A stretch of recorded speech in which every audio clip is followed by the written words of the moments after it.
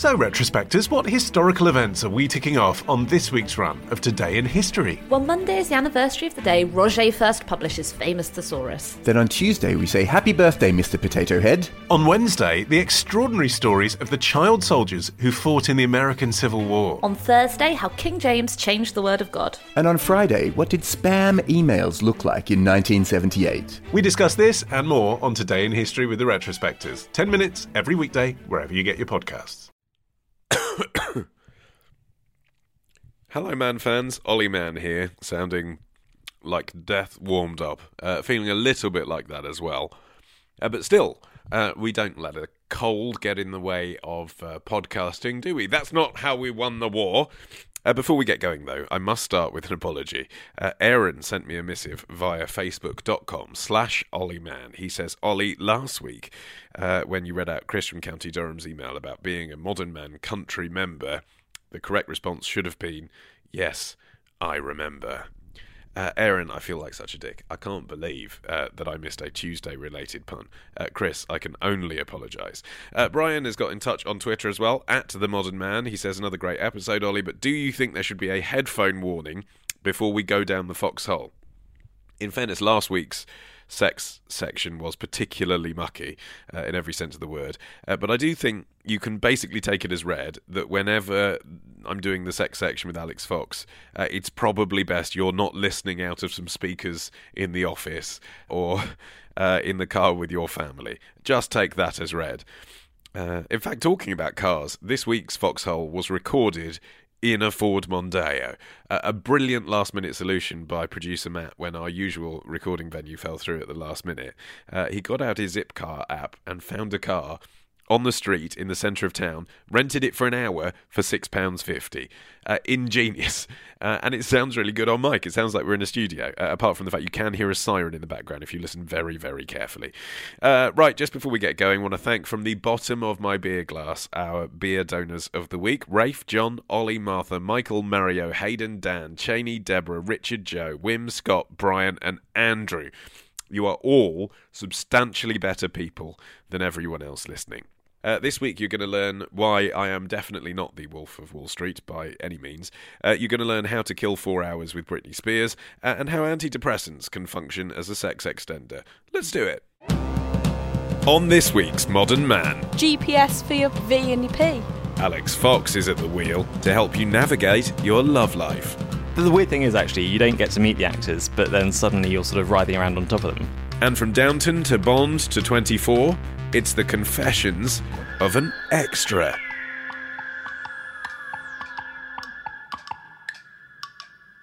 But first, it is time for the Zeitgeist. Ollie Peart is with me. Hello, Ollie. What is making you heart this week? Well, I think we should kick off with Bucks.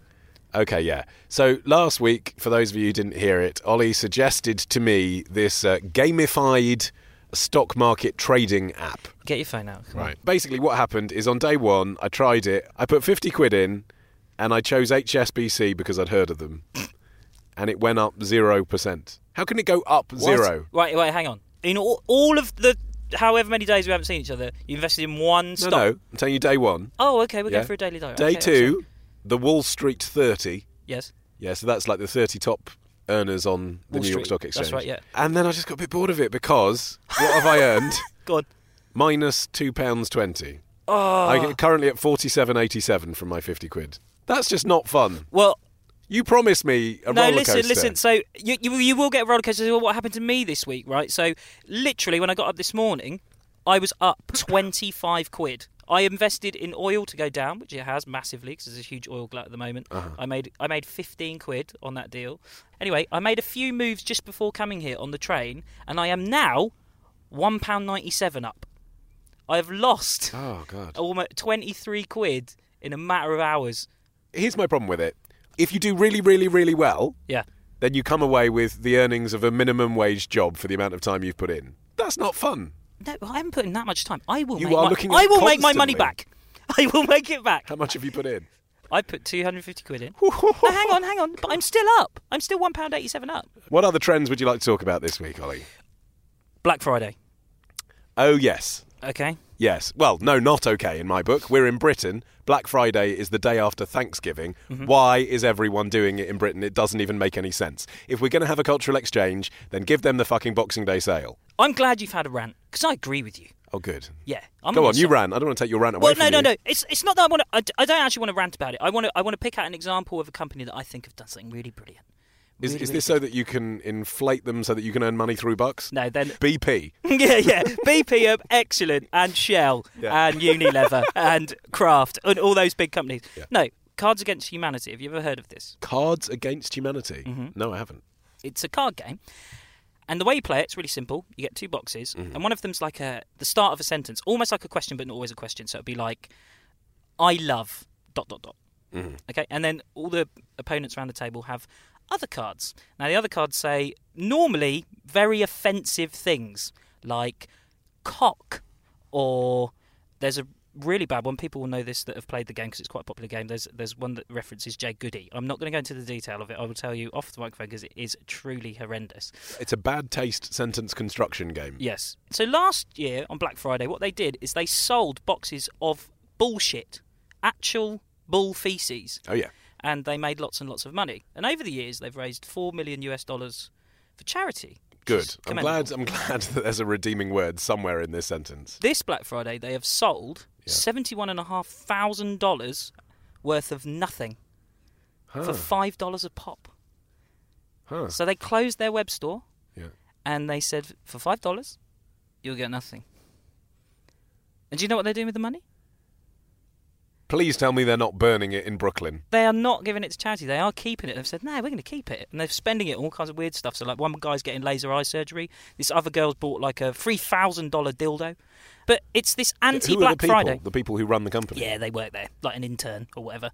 They've been given all this money. Oh, it's so New York hipster, though, isn't it? This whole story is New York hipster. Well, hang on. It was better when they were giving the money to charity. Well, hang on. Yeah. I've just peeled off a bit of my shoe whilst we were talking. Now, I can tell you're obviously not interested then about these cards. Do you not think that's good? What? Black Friday's a waste of time, and I wish we didn't have it. And I like most American imports. I'm wearing Converse shoes now that I've just peeled apart, but I still think, on balance, we'd be better off without it. I just quite like they did an anti-Black Friday. What else have you got? Right. Amazon Prime Air. Is this the stupid thing they're doing with drones? Yeah.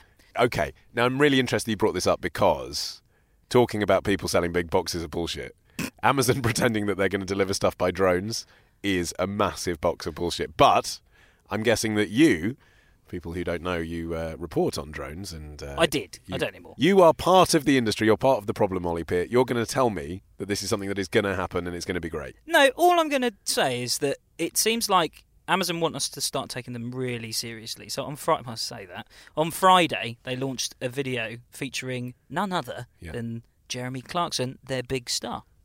Biggest star. Yes, arguably their biggest star, or certainly Jeffrey Tambor in drag probably isn't quite right to sell drones. True, but he explains what Amazon are trying to do, and what the video, it basically, this little girl's got some football boots. I'm not going to go into the whole detail, but the dog's chewed up one of her football boots, so the bloke, her dad's like, oh, can I order some stuff, some more football boots, and the whole premise is that you can get it within 30 minutes of ordering.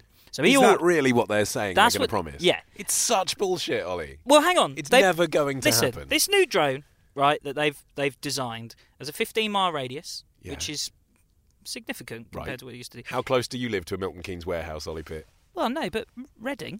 But in, like, major hubs, sort of like London or whatever, it's never going to happen. It's never going to happen. It's never going to happen. Imagine you're walking down the street in London and a drone takes off someone's wig. What's that? Oh, it's just someone delivering some football boots to the guy in number 15. Or arm. That'd be even worse. Exactly. And I don't know why I said wig. But this is the problem that they face. My comic imagination at play. Yeah, wig falling off because of a drone would be a hilarious thing to watch. But that's the thing that's standing in their way anyway, is the law and the regulations. It's really difficult to fly drones anyway, let alone ones. So these ones, they claim they've got sense and avoid. Then you put a Amazon A in your garden on the ground, and it can spot that. But what if I don't know if it spots your neighbour's one. What if your neighbour's doing it at the same time? And then it lands, drops off the little package, it like poos it out. It's like, and then it flies off. Ta-da. Great. But they seem to be really pushing and saying this is a reality. This will happen. Yes, but it won't. What it is all about, right, is it's about Amazon saying Amazon Prime is the service where if you sign up, you get your stuff quicker than if you sign up to any of our competitors. That's it. It's an advertising thing. It's a PR message, isn't it? Say, look, we're investing in trying to get your stuff to you as quickly as possible. And here's a really dramatic way we can show you on the internet. You're looking at me with the scales falling from your eyes, Ollie. I'm sorry if I'm destroying your world here. They've had me. Yeah, I think they have, yeah. What else is flying into our hot list of hotness like a drone? My final trend is colds. They are popular at the moment. Yeah, everyone's got one. It's that time of year, isn't it? Yeah, but I feel bang on trend right now because I've got one too. Do you believe in seasonal affected disorder or whatever it's called? Yeah. Do you think that's a real thing? I do. I think most people get a little bit down this time of year, particularly when the light draws in and whatnot. I mean, it gets to me cold and dark and horrible. But do you feel like that more acutely now, or do you feel like that more acutely in like January, February? Because I think January is just the absolute Satan's tits. January is horrific. Terrible. And if I There's can, nothing redeeming about it. No, I try to go away in January Yeah, if I great. can. If I was a millionaire, I would be like, right, Me too. would never be in this country in January. But I'd be in this country for the build-up to Christmas because it's quite festive. I don't mind, and I know that really all the sort of browns and greens we're seeing everywhere is death and decay, but it's quite beautiful, isn't it? Maybe that's like this is a really terrible time to have a festival like Christmas. You know, you're like, yeah, oh, this is great, lights, and then all of a sudden afterwards it's like, no, off, and then it's just shit for months afterwards. But you see, if Alan Titchmarsh was here, and he wanted to be, but I said, Alan, there's only room for people called Ollie in this part of the show, he'd say, in January things are beginning to grow and live again. You know, it's rebirth. Full of shit. It doesn't feel like that, does it? It just feels dark and depressing. He's just talking as a horticulturalist. He doesn't know. He doesn't know what it's like in the real world. If you have just an idea for a trend that Ollie could talk about on the show next week, then do tweet him. Yes, at Ollie EP. OLLIE-EP. Thanks, Ollie. Bye. This show is free to download, but it is not free to produce. We're all doing this currently for nothing. If you're enjoying the show and you would like to buy us a beer to thank us, just head to modernman.co.uk and click Beer Money.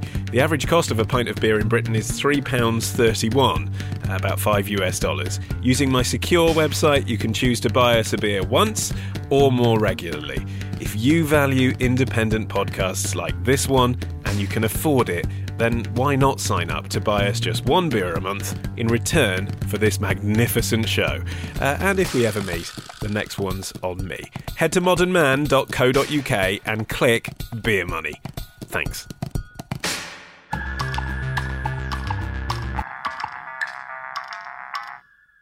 Now, if you haven't got a full-time job, if, for example, you're a student or you're retired or you're a stay-at-home parent, and you want to get some money coming in, you may have considered being an extra.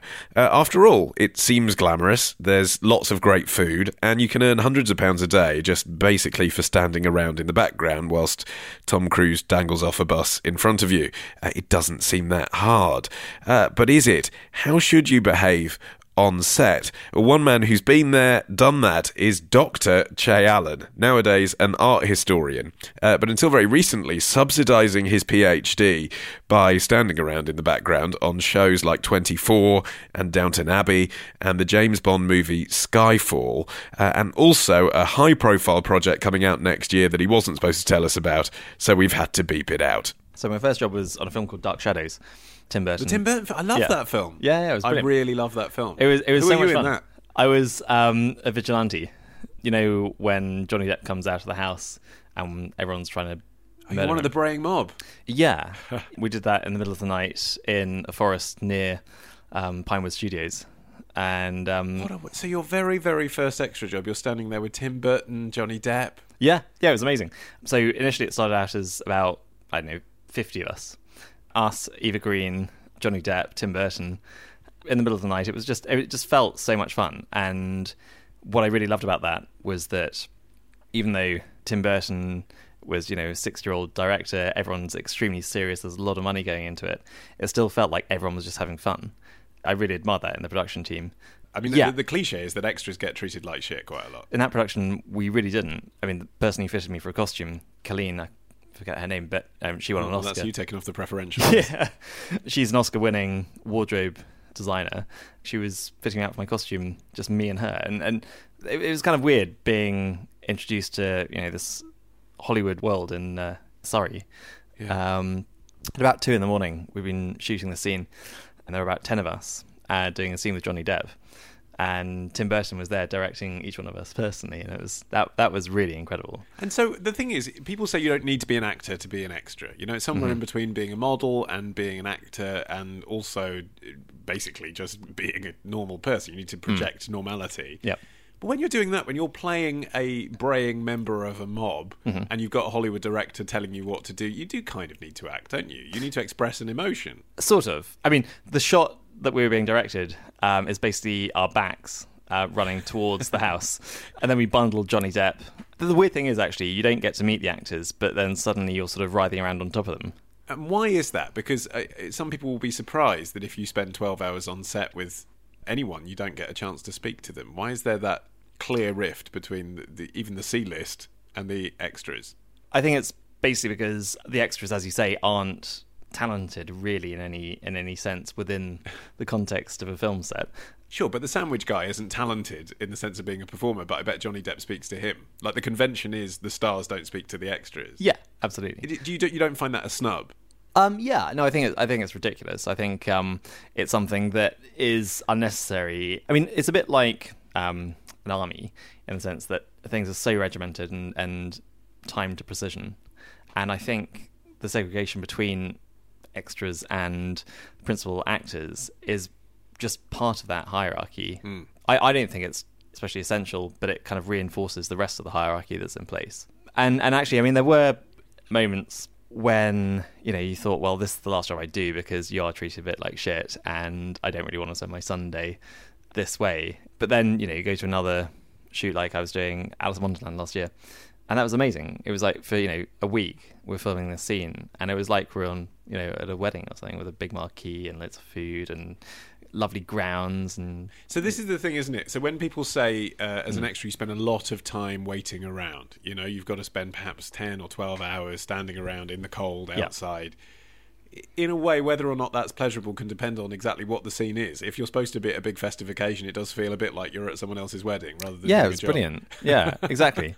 All the girls were in very lovely outfits, and at the time I was finishing off my PhD, and so I had 12 hours a day where I could just write. So yeah, let's touch on that. I mean, generally speaking, what kind of people choose to be extras? There are a lot of retired people, a lot of, I guess, single mums, or maybe just mums. What there are less of, as you'd expect, are males in late 20s, sort of early to late 30s. By the time you get into maybe early 50s, then you start to get a lot of people wanting to be extras that are men. And so it's that part-time factor. It's the fact that people have jobs. Yeah, exactly. It's the fact that most men of that age have full-time jobs. Are there a lot of frustrated actors? There are a lot of aspirational actors. There are a lot of people who choose to be extras because they think they're being actors. And that's quite hard to deal with, I guess, socially, because they're quite delusional. What is the most kind of commitment you've had to give to a part? Because, a lot of extra work, obviously, you get offered the day before. Can you come along? Yes, I can. You're there. You're in it. Other things, it seems, there's a wardrobe fitting. They take photos. It's a long process. It's a commitment. I had 2 big commitments last year. One was for which comes out in 2016. And I was filming that for 3 months. 3 months? Yeah. Who are you playing? A Belgian soldier. Wow. So I get killed in the first basically 5 minutes of the film. That was brilliant, actually, because for a month we were in combat training. Combat training? Yeah. To be an just to pretend to be a Belgian soldier? Well, because it's a big battle scene. We had to do a lot of fighting in that scene. A lot of gunfire as well. So we're holding guns, and that was fantastic. We were given talks by experts in colonial Africa. So all of this just so that when the camera happens to brush past you, you look like a real soldier, basically? Yeah. And what's it like when you see yourself on the screen? Because I think probably out of all of your roles, the most noticeable one is Skyfall. You are there in the background whenever Bond is at MI6. I guess the fun thing in that is not knowing when you'll appear. Yeah. Because, obviously you don't get to see the rushes. There's an element of surprise in that you'll be seen at all. That we were filming for quite some time, and there was a very detailed shot of me turning around to the camera. Sam Mendes was telling me to, not be so blue still when I Blue steel. Yeah. So I was turning around to the camera and I was sort of flicking my head a bit too much. Yeah, well, you see, now that's what I'm saying about acting, though. Like, surely, actually, really, if there wasn't this snobbishness amongst the acting profession about doing extra work, you'd be a better extra if you'd had some training. Yeah. And actually, often you're put on the spot. I mean, a friend of mine was in the bar scene in Inception. Christopher Nolan just sort of put her on the bar. Everyone else was an actor. And she was suddenly meant to get into the role that she hadn't been briefed on before.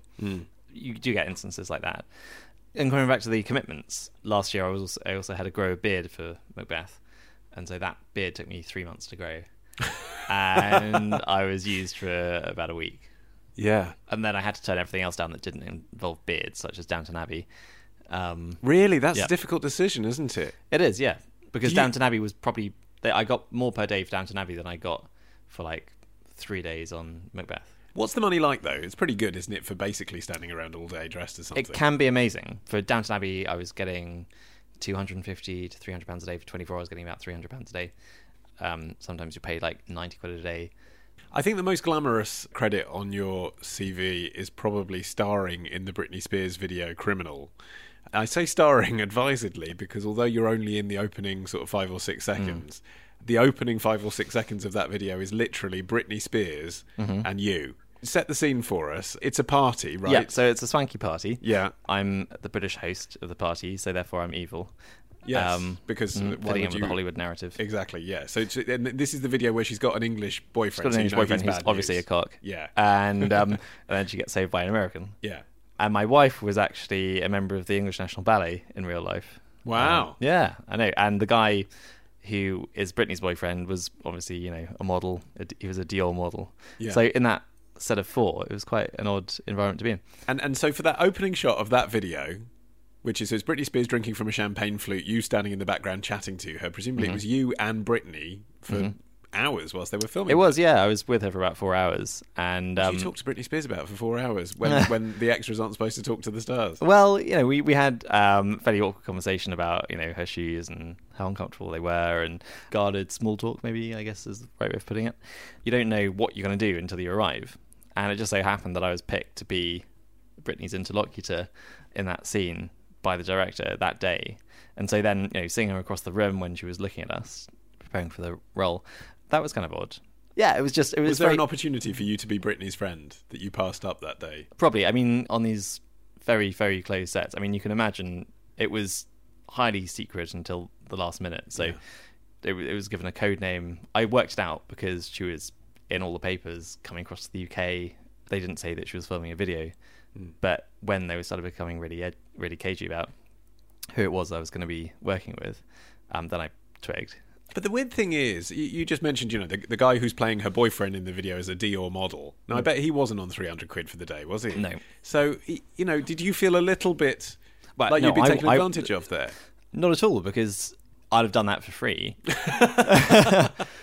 So it's amazing that you get paid to, hang around with Britney Spears. It was weird because I was used to promote the single. So it was me and her with the subheading Tainted Heart. I was on her Twitter feed for a day, and she's got 10 million followers or something, more than Obama. Weird. And so, yeah, that was really odd. I mean, she tweeted the image of both of us saying, he's a bad boy with a tainted heart.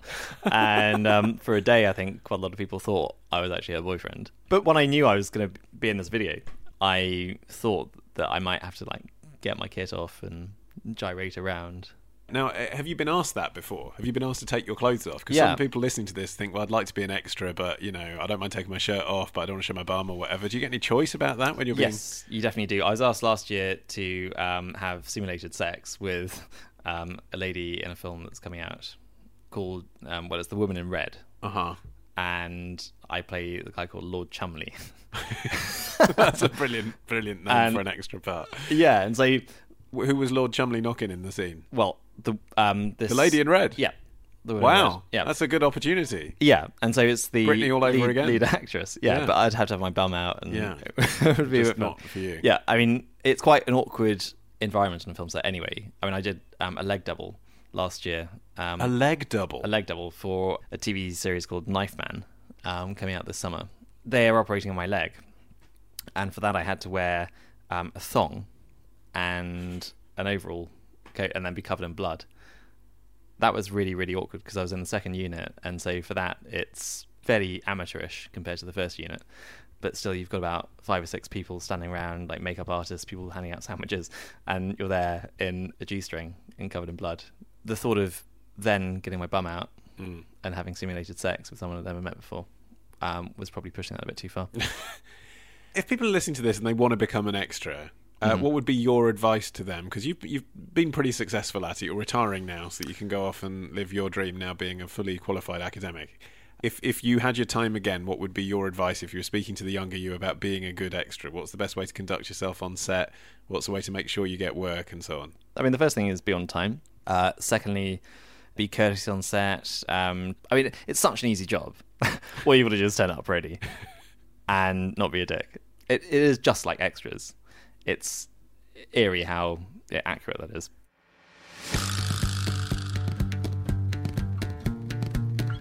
It is time for our weekly trip down the foxhole, which is being recorded for one time only in a car. So I'm tempted to call this section, Alex, the car of love. I'm tempted to call the police because it feels like you're kidnapping me. We did just text Alex when she said, where are we meeting up this week? And said that it was in a Ford Mondeo parked off St Martin's Lane, to which she responded, is there going to be any dogging? Yeah, I sort of feel it's 6 like o'clock in the evening in the West End. Does dogging ever happen in those circumstances? Maybe not, but have you seen those porn films where they just they put someone in the back of a van, like the Bang? I think it's called Bang Brothers. I'm not ashamed to say I have. Yes, this Yeah. does feel like the setup too. Neither me nor producer Matt are quite the right type though to then take command of the car. But there is an empty seat at the moment which the driver could fill. No banging is going to go on in this vehicle. Just banging talk. Just the banging of the door when I get out in a second. What have you been up to this week apart from joining us in motor vehicles to talk about banging? I have been interviewing a gent called Joel about an event called Wet Sounds. Ugh, the mind boggles as to what this is. Okay, it's some sort of new app that allows people to hook up in showers. No, for once, it's got nothing to do with peens. Really? Yeah, for once in my life I've done something that doesn't involve a sack of dildos. Wet Sounds? Yes. Is it listening to music underwater? It is. It's Right. an underwater gig that's held in a swimming pool, and it involves a complicated sound system where you hear different music underwater than you do above the surface, and you can kind of make your own mixes by diving in and out. Well, since your activities this week don't involve perving on any Dildo bi-curious free. women or 100% getting a sack dildo full of free. digs, let's move on to this week's question of sex. Does it have plenty of dicks? Because I need to make up my weekly quota now. It has one slightly overworked dick. Ooh. It is from Patrick, who says, I'm an 18-year-old student who recently found a girlfriend who lives in the flat above me in Halls. Nice move, Patrick. That's highly convenient. As a consequence, pretty much every night for the last 3 weeks, we've been having sex multiple times a night. Oh, Patrick, go you. The only problem is that by the second or third time each night, I find myself unable to reach orgasm properly, and so have, for the last week or so, resorted to faking my own finish out of sheer exhaustion and frustration. And that's interesting, isn't it? You don't ever really hear about men faking orgasms. It's actually more common than you'd imagine. There was a study done by the University of Kansas that showed that 1/4 of men have faked it at some point in their lives. Really? Yeah. I really do enjoy having sex with this girl, he says, and I don't mind the frankly obscene amounts of it we're having. And I don't mind not reaching orgasm every time, but is there a way that would help me finish in a more traditional manner? He's managed to phrase this like a Victorian gentleman. Yeah, it sounds like a shepherd's pie or something. Or is it, Alex, that I've simply overworked my bits to the extent where there isn't enough semen to finish the job? She hasn't noticed yet due to condom use, but she says she's switching to the pill soon, so I might be caught out. Just a heads up, Patrick. If your girlfriend is switching to the pill, remember that that prevents pregnancy, but it doesn't protect either of you from diseases. So please nip down your clinic and just check that you're both A-OK in that region before you proceed. I don't want to tell her that we're having too much sex, because I think she'll think it's her fault, and I don't want to hurt her feelings. That is a very common reason for men faking orgasms, that they don't want their lady friend to think that they're not sufficiently turned on by her beauteous, bounteous body, and and that's the reason that they're not coming. Which is the same reason that women traditionally fake orgasms, isn't it? Or, Yeah, or they just also want it it to can be be- over with. Or it can be because you're tired or you're stressed. Antidepressants can make it really hard for guys to come as well. Oh, really? They can make it take a really long time before they ejaculate. So what should he do? Well, for a start, I don't think he's got anything to worry about at all. The time it takes for a gent to recharge his barrel, so to speak, if he's ejaculated once, before he can go again, is called the refractory period. His refractory period sounds like it might be perhaps slightly longer than another gent his age, but it's absolutely nothing to worry about at all. If you are jizzing freely at least twice, if not 3 times a night, then you have diddly squat to worry about. You're A-OK. But he wants to come, doesn't he, the third time by the sound of it? The hidden question here might be, is there a technique I can employ to ensure that actually I do ejaculate genuinely the third time? And I suppose the answer to that is just wait a little bit longer between sessions. Just wait a little bit longer. You might find that if you're really going for it, and if these sessions are happening one after the other, Patrick might be really dehydrated, so you might need to just drink some water, put some liquid back into his system, but that's not going to cause an immediate effect. There's very little that you can do to conjure up cum from nowhere, but there's plenty you can do to make sure his sex life is still satisfying. Mm-hmm. For a start, he might want to look into dry orgasms, which can be achieved via practicing Tantra. This involves training your body to the point where you can feel the sensations of orgasm without actually any liquid being shot out of your willy. I think at some point as well he should speak to his girlfriend and make it clear to her that perhaps her expectations are unrealistic, even Yes. for a chap of his age. She might be relieved to have that Absolutely. chat as well. To be honest, she might be chafed to high Absolutely. heaven. I was thinking that too. And actually, how do you know, Patrick, that she's not faking with you that third time? She's really? probably more grated than a bag of cheddar down there. Yeah, And she's exactly. not The problem is they're having sex so often that there's no diplomatic time to have a conversation about the fact that he's faking and she's sore, because it sounds like they're almost constantly bonking. He can make it diplomatic, or either of them can, by suggesting that they switch things up a little bit. Penetrative sex isn't the only form of sex. He might suggest to her that he gives her an erotic massage, or there's an app that's about to be launched. I think it launches officially on Valentine's Day 2016, but they're asking for testers for it at the moment, so where Patrick and his missus could get their hands on it early and give it a little whirl. It's called Pillow. And it's like a virtual sex trainer. You download it to your phone, you select a 15-minute lesson, and then you play that workshop out loud whilst you and your partner are in the room. And it gives you instructions on what to do to each other. right, So it's like a virtual coach. Like TomTom, but for where to put your fingers. And other parts of yourself. Sure. Yeah. GPS for your V and your P. Yeah. I wonder who does the voiceover on that. They did have it. It started off with one particular girl, but now I think you can choose the voice as well. You can have according comedy to ones like on TomTom. You can have Homer Simpson. I think really, though, Patrick, by the time you hear this episode, it's Your probably dick will have sorted fallen itself off out. from overuse. Well, let's be honest, that 3 times a night ratio, I know he's only 18, I know they're students. Still, probably after a week, that's gone down to twice a night, has it not? It didn't for me. I was ragingly at it during my teens. Really? I had one very long-term relationship after another.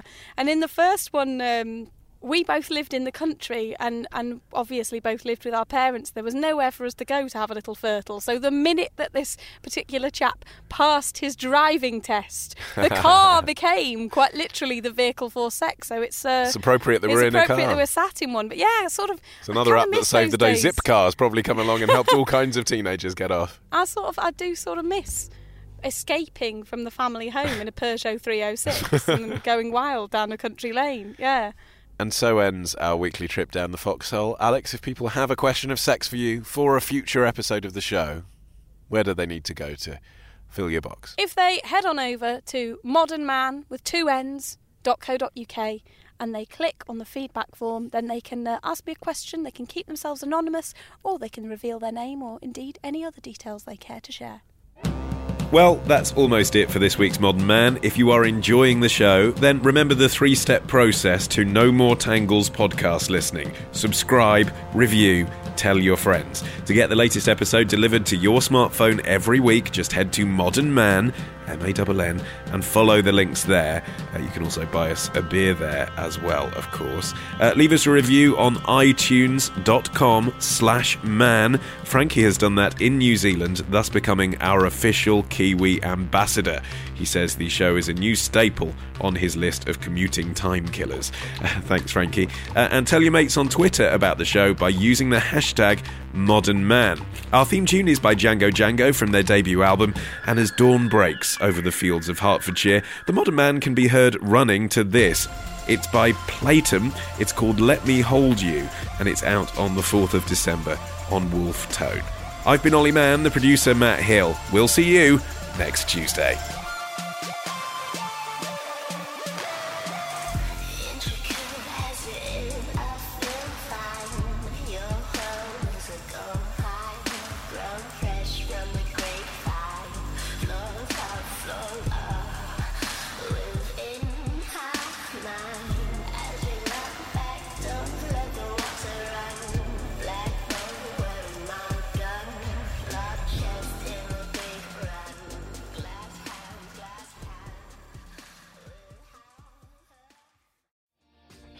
Hi, my name is Kay Adams, and to be honest, I'm not so good with the ageing process, so I enlisted my old chum, the filter-free Cara McKenzie, to advise. Could you imagine being a porn star? The room would need to be really hot for me to strip off. To be honest, she's not much help, but she is rather amusing.